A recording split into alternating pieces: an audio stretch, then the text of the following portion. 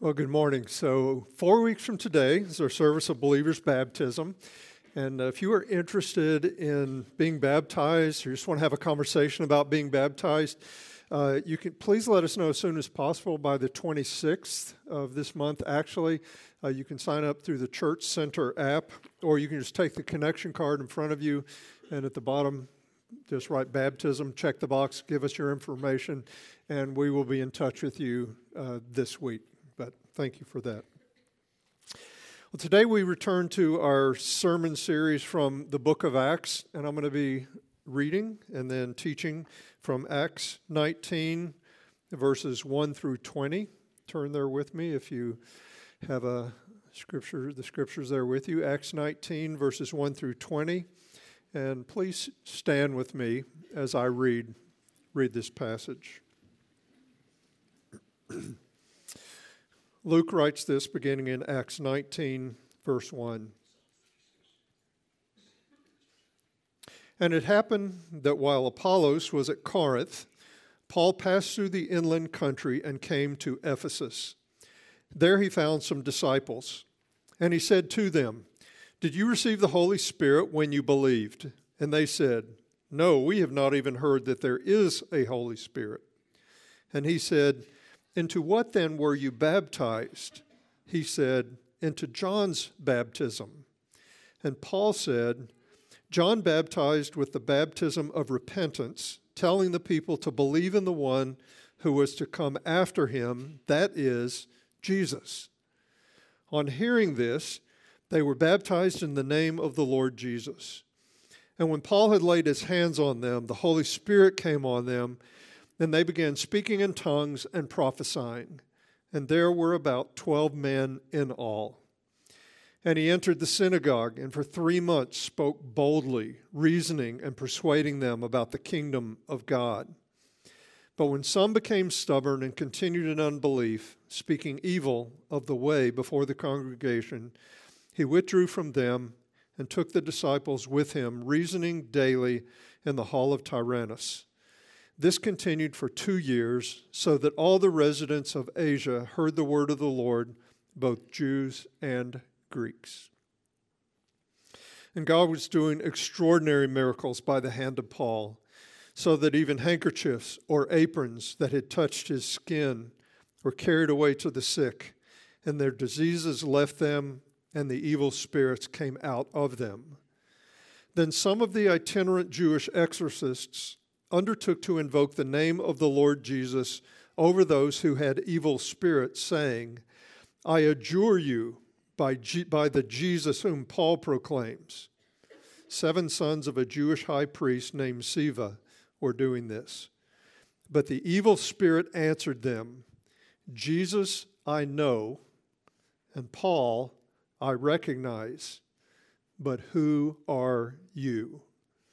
And the man in whom was the evil spirit leaped on them, mastered all of them, and overpowered them, so that they fled out of that house naked and wounded. And this became known to all the residents of Ephesus, both Jews and Greeks. And fear fell upon them all, and the name of the Lord Jesus was extolled. Also, many of those who were now believers came, confessing and divulging their practices. And a number of those who had practiced magic arts brought their books together and burned them in the sight of all. And they counted the value of them and found it came to 50,000 pieces of silver. So the word of the Lord continued to increase and prevail mightily. This is God's word. Please be seated. That's quite a passage, isn't it? There's a lot happening there. I want to begin with a question. It's not a trick question, it's an honest question. Do you want to experience the Holy Spirit? Do you want to experience the Holy Spirit? And I have in mind everything the Scripture says about what we should experience of the Holy Spirit. Do you want to be indwelled by the Holy Spirit? Do you want the Holy Spirit to convict you of sin and then lead you in the paths of righteousness? Do you want the gifts of the Spirit? Do you want to exhibit the fruit of the Holy Spirit? Do you want the Holy Spirit to illuminate the Scripture so that you understand it and soak it in? Do you want to be empowered by the Holy Spirit to represent Jesus everywhere that you go? Do you want to experience everything the Holy Spirit has for you? Honestly, I truly hope that you do, because we cannot begin to live the life that God wants us to live on our own. Many of us have tried it with disastrous results, but we don't have the power, we don't have the resolve, we don't have the wisdom that we need to pull off a life like Jesus wants us to live. Therefore, we need to get to the place where we have this deep longing to experience the Holy Spirit as fully as possible. And if you get to that place, now the question becomes, so what needs to be true of me if I want to experience the Holy Spirit? What do I need to be like? What needs to be true of me if I want to experience the Holy Spirit? That is the question that today's passage answers. As we read, there are these two groups of people. They were very different from one another, but they both had a deficiency when it came to their understanding of who the Holy Spirit is and how to experience Him. And their understanding, their deficiencies were very different, but they both needed to understand the same thing, namely that to experience the Holy Spirit, we must be rightly related to the Lord Jesus. If we want to experience the Holy Spirit, we have to be rightly related to the Lord Jesus. And this makes total sense in light of what Jesus said in John 16:14. He said, when the Holy Spirit comes, He will glorify me. He will show people just how glorious I am. Therefore, it makes total sense that if we want to experience the Holy Spirit, then the Holy Spirit's deepest commitment is to show how glorious Jesus is. Then we need to be rightly related to Jesus to experience the Holy Spirit in all His fullness. And so each event gives us a little different perspective. The first event speaks of our conversion. The second event speaks of our ongoing experience with the Holy Spirit. And so first, in verses 1 through 7, these verses show that we are given the gift of the Holy Spirit at conversion when we believe in Jesus. That's our initial indwelling with the Holy Spirit. Acts 19 takes place in the city of Ephesus, which is in modern-day Turkey. It was the third largest city in the Roman Empire. It's estimated there were about 200,000 people living in Ephesus. And Ephesus was the place where Paul spent more time than any other city, any other place where they had planted a church, Paul and his team. We pick up the narrative in verse 1 of Acts 19. And it happened that while Apollos was at Corinth, we were introduced to Apollos in the previous chapter, while he was at Corinth, Paul passed through the inland country and he came to Ephesus, and there he found some disciples. And in the book of Acts, when you see the word disciple, it's referring everywhere to a disciple of Jesus, and I think we need to understand that here. These were people who professed to be followers, disciples of Jesus. But there was something about them that was deficient or off, because Paul quizzes them very specifically about their experience with the Holy Spirit. It might have been something they said, it might have been something they did, but here's how the conversation went. Paul said to them, "Did you receive the Holy Spirit when you believed?" And they said, "No, we have not even heard that there is a Holy Spirit." And they're probably not saying there that they didn't even know that the Holy Spirit existed. It was probably the case that they hadn't heard that the Holy Spirit had been poured out upon people who believed in Jesus. Then verse 3, and Paul said, "Into what then were you baptized?" And they said, "Into John's baptism." And when they said that, now it made sense. And Paul said, "Well, John baptized with the baptism of repentance, telling the people to believe in the one who is to come after him, That is Jesus.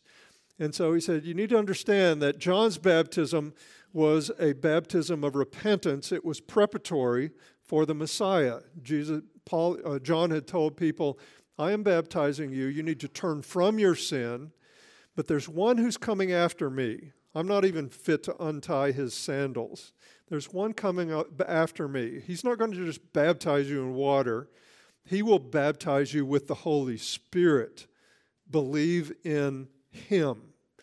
And so Paul had found these disciples in Ephesus who had repented, but they hadn't yet believed in Jesus. And so this is a unique thing. We don't run across that, right? You don't run across people who say, well, I was baptized with John's baptism. No, that's not the case in our day. But that was the case for them. And so, but since they weren't rightly related to Jesus, they had not experienced the Holy Spirit. And so in verse 5, we read, on hearing this, they were baptized in the name of the Lord Jesus. Now, you may notice that it's not said explicitly, and they believed in Jesus, and then they were baptized.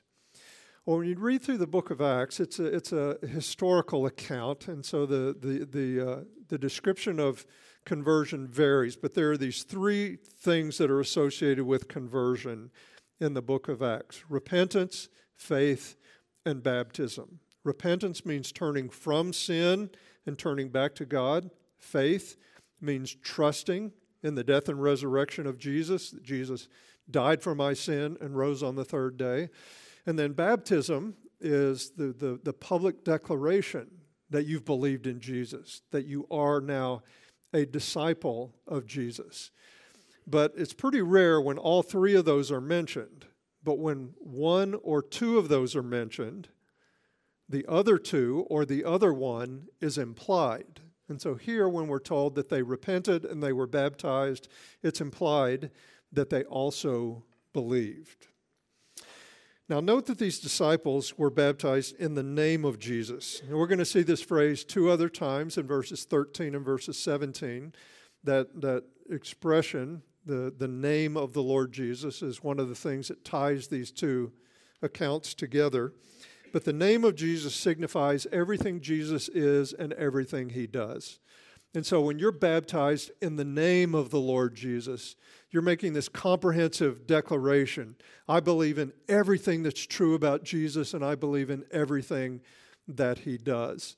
When we have this baptism on October 15th, as I said on the video, people are not declaring, I've arrived or I've attained a certain level of maturity, but they are declaring, by God's grace, with his help, it is my desire, because I believe in him and he's forgiven my sins, it is my desire to walk with him throughout this life, no matter what the cost. And so they were baptized in the name of the Lord Jesus. And we see in verse 6 that these disciples experienced something very similar to what the original disciples of Jesus experienced on the day of Pentecost.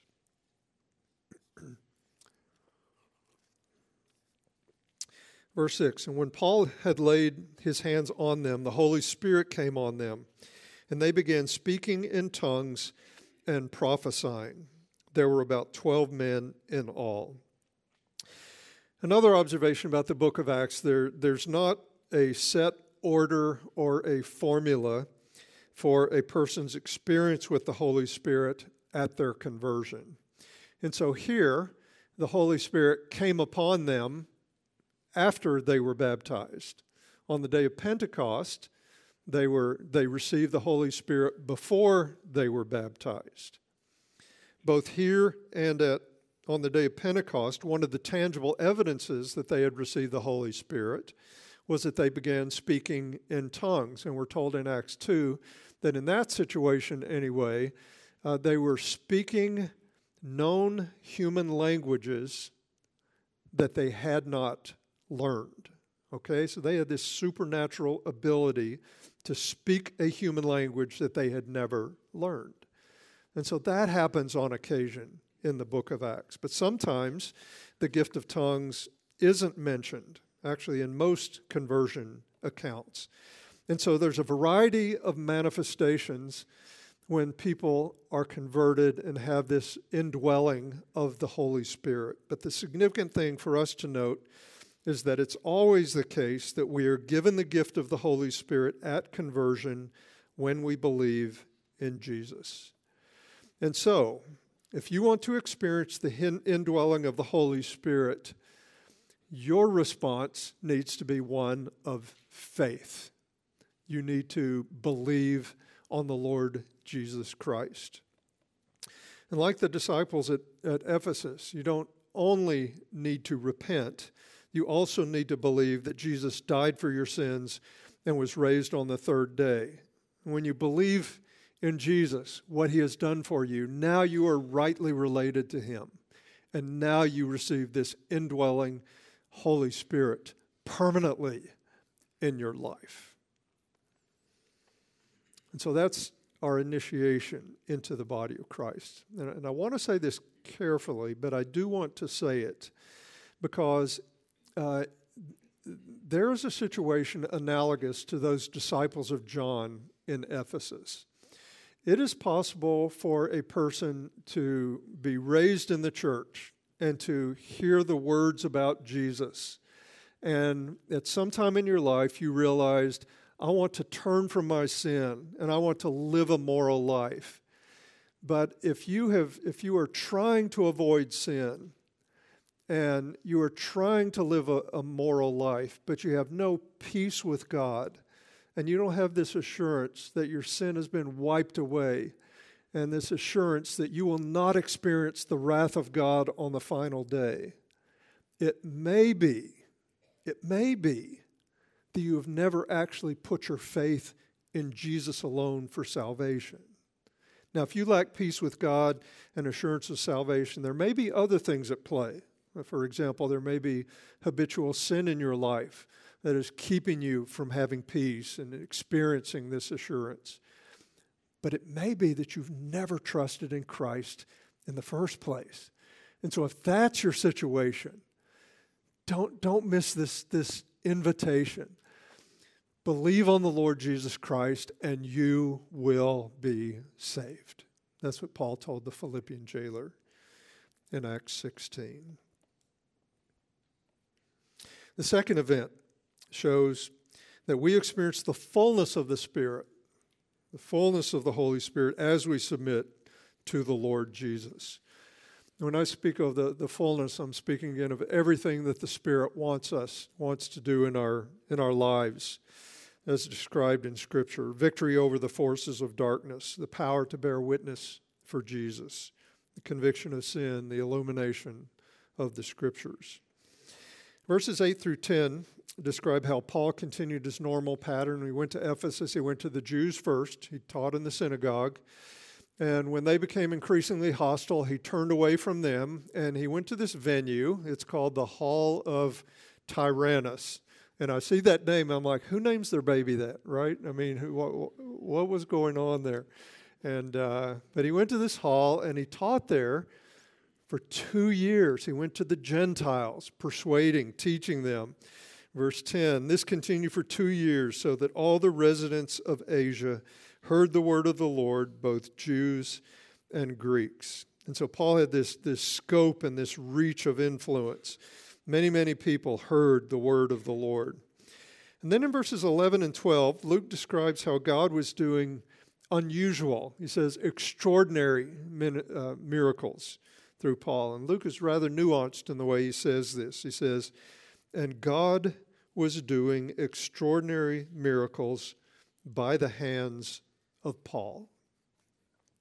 And so he makes clear Paul wasn't doing these miracles. Okay? God was doing these miracles through Paul. And he says they're not ordinary miracles. We don't tend to think that some miracles are ordinary, but these were extraordinary miracles that God was doing. Specifically, we read in verse 12, so that even handkerchiefs or aprons that had touched his skin, and those were probably garments that Paul used in his tent-making business. He would wipe the sweat with the handkerchief, and the apron would protect his clothing and his body. Even handkerchiefs or aprons that had touched his skin were carried away to the sick, and their diseases left them, and the evil spirits came out of them. So again, this is extraordinary. This is not ordinary. This is not normative. He's not implying that if you're holy enough, that if something touches your skin, it can be carried and it will heal and deliver people. And so it's not normative. At the same time, this is not without precedent, right? Does this remind you of anything that happened in Jesus' ministry? We have recorded in Luke 8:44 that a woman touched the hem of Jesus' robe and she was healed. We have recorded in Acts 5:15 that people laid the sick in the street so that at least Peter's shadow might fall upon them, with the implication that they were healed, that they were delivered. And so God has a right to do anything he wants, even today, even extraordinary things. But if Luke hadn't told us that God were doing these miracles, we might think that this was a display of magic, which by definition involves invoking or manifesting supernatural powers through incantations or rituals, that type of thing. And Luke, after this account, he makes clear that there was a group of people, a group of men. They were the 7 sons of a Jewish high priest named Sceva. What is happening through Paul got their attention, and they tried to imitate him in certain ways. And they didn't realize that the reason God worked through Paul the way he did was because Paul was rightly related to Jesus. But this is what we read in verse 13. Then some of the itinerant Jewish exorcists, though there was a traveling minister, this is their vocation. They earn their living by traveling around casting out evil spirits, or trying to. Some of the itinerant Jewish exorcists undertook to invoke the name of the Lord Jesus, there's the term again, the name of the Lord Jesus, over those who had evil spirits, saying, I adjure you by the Jesus whom Paul proclaimed. And so this is basically a magic incantation, okay? They didn't believe in Jesus. They didn't proclaim Jesus. They said, I adjure you by the Jesus whom Paul proclaims, okay? And so they didn't understand that they needed to be rightly related to Jesus, to speak his name with the power in the way that Paul did. Verse 14, 7 sons of a Jewish high priest named Sceva were doing this. So this is the family business. It was likely very lucrative. And as you probably know, I hope you know, Satan is a liar, okay? That's his bread and butter. That's his career is lying. That's what he does. However, sometimes his assistants, evil spirits, demons, speak the truth in very lucid ways without mincing words. And that's certainly the case here. Verse 15, but the evil spirit answered them, Jesus I know, and Paul I recognize, but who are you? And the man in whom was the evil spirit leaped on them, mastered all of them, and overpowered them, so that they fled out of that house naked and wounded. So these evil spirits weren't in the least bit intimidated by somebody who had a secondhand knowledge of Jesus. And so by contrast, back in Acts 16, Paul had told the evil spirit residing in a servant girl, Paul said, I command you in the name of Jesus Christ, come out of her. And it obeyed them. Paul had power when he spoke in the name of Jesus because he was rightly related to Jesus. He exhibited the power of the Holy Spirit. But when the sons of Sceva tried to appropriate the name of Jesus as an incantation, they ended up naked and wounded. And Luke mentions 2 specific responses as word of this incident got around. And you can imagine people telling this story about what these 7 sons of Sceva tried to do and how they ended up being mauled. and the word got out. And both of these responses we're going to talk about involve people becoming rightly related to Jesus and therefore experiencing the Holy Spirit. The first response was the fear of the Lord. The fear of the Lord. Luke tells us that when people heard what had happened, this fear fell upon them all. Verse 17. And this became known to all the residents of Ephesus, both Jews and Greeks. And fear fell upon them all, and the name of the Lord Jesus was extolled. And so Luke isn't saying that everybody who heard about this experience came to actual faith in Christ, but rather there was this widespread realization. You ready for this? This widespread realization that Jesus and Paul were known and feared in the unseen spiritual realm. This demon actually said, we know Jesus, we recognize Paul. And that got their attention, okay? This fear of the Lord came upon everybody who heard this. James 2:19 tells us that the demons believe and tremble. It's not that they have faith in God, but they believe in the existence of God, and they are terrified. But the seven sons of Sceva, no respect there whatsoever. They don't actually know Jesus. And so, when this became known, this fear came upon them, and the name of Jesus was extolled. His reputation grew and swelled among the people. Now, those who didn't know Jesus were likely thinking, do I really want to be at odds with Jesus, who has that type of power, that type of recognition? And those who did know Jesus were likely thinking, is there anything in my life analogous to the presumption of these seven sons of Sceva? Is there anything in my life that is not submitted to the lordship of Jesus Christ? And that leads to the second response, which I'm describing as costly repentance. Costly repentance.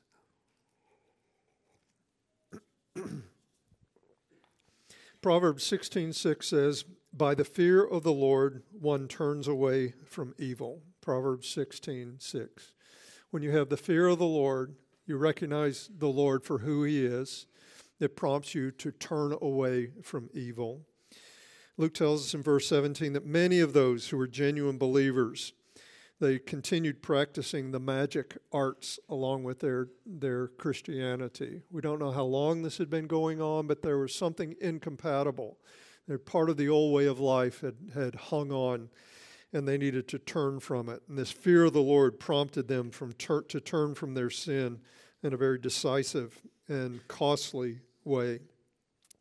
Verse 18, also many of those who were now believers came, confessing and divulging their practices. And a number of those who had practiced magic arts brought their books together and burned them in the sight of all. And they counted the value of them and found it came to 50,000 pieces of silver. And so they burned these books. They didn't sell them at a discount to their friends and family. They said, we are done. We don't want to recoup our losses. We're just done with this. And these books likely contain magic rituals and incantations and such. And Luke records the price, the estimated price, 50,000 pieces of silver. And if these were silver coins were denarii, then that's what an average laborer would make for a day's worth of work. And so if they never took a day off, it would take 137 years to earn that much money. And so this would be millions of dollars. And so this was costly repentance on behalf of these believers. It's akin to metaphorically cutting off your right hand if it causes you to stumble. Matthew 5:30.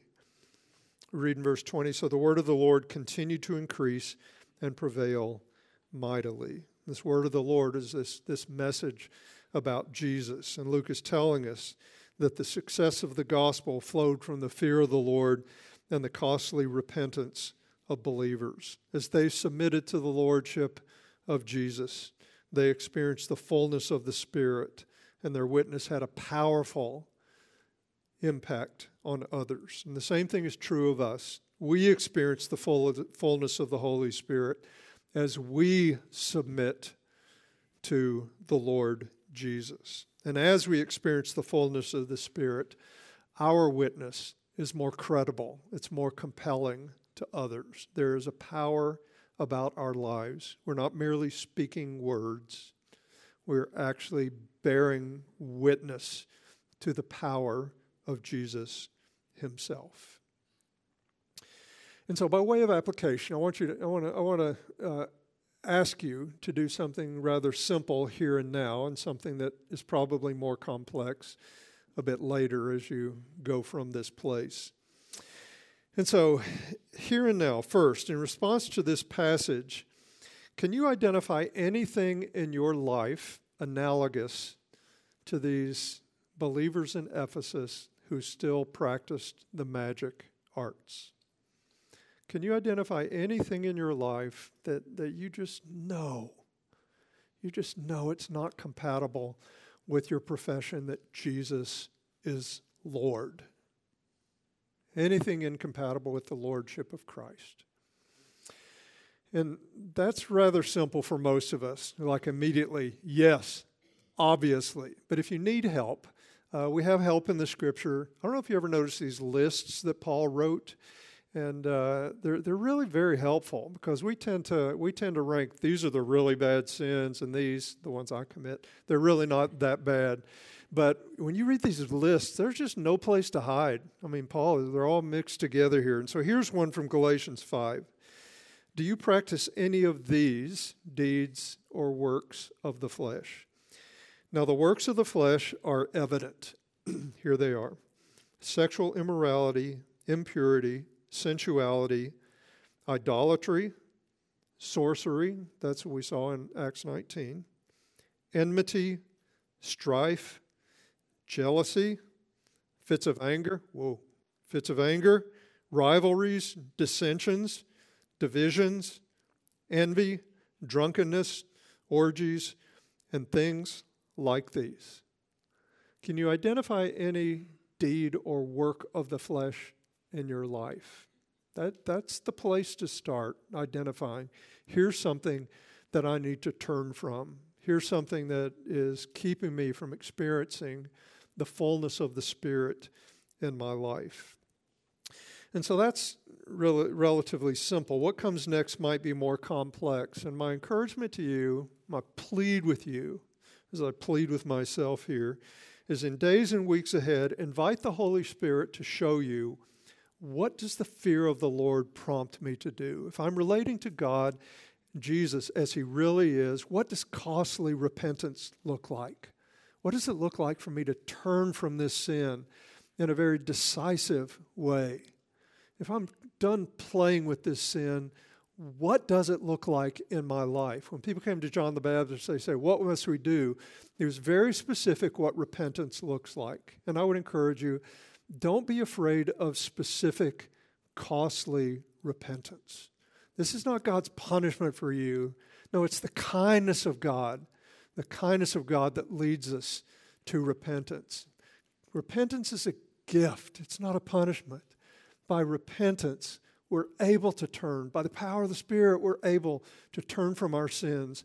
And then now we can experience the fullness of the Holy Spirit, and God will allow us to experience everything the Spirit has for us. And as always, it's for our good, but ultimately for His glory. When people see this in our lives, they say, praise God who does this in the life of ordinary people.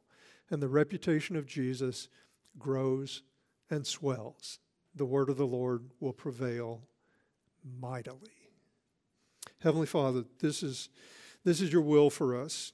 God, we thank you for this account as these wild experiences. And God, these things that we might not have even known were possible.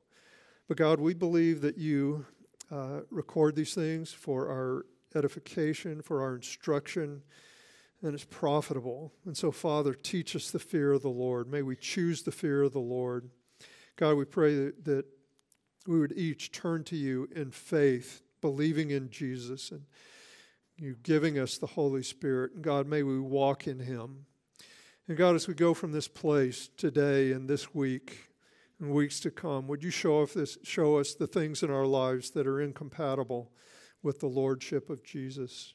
And God, give us a will to turn from these things. We pray, God, we might have fruitful conversations with one another as we confess our sins one to another, that we would speak the truth to one another in love, that you might lead us into paths of freedom, paths of righteousness.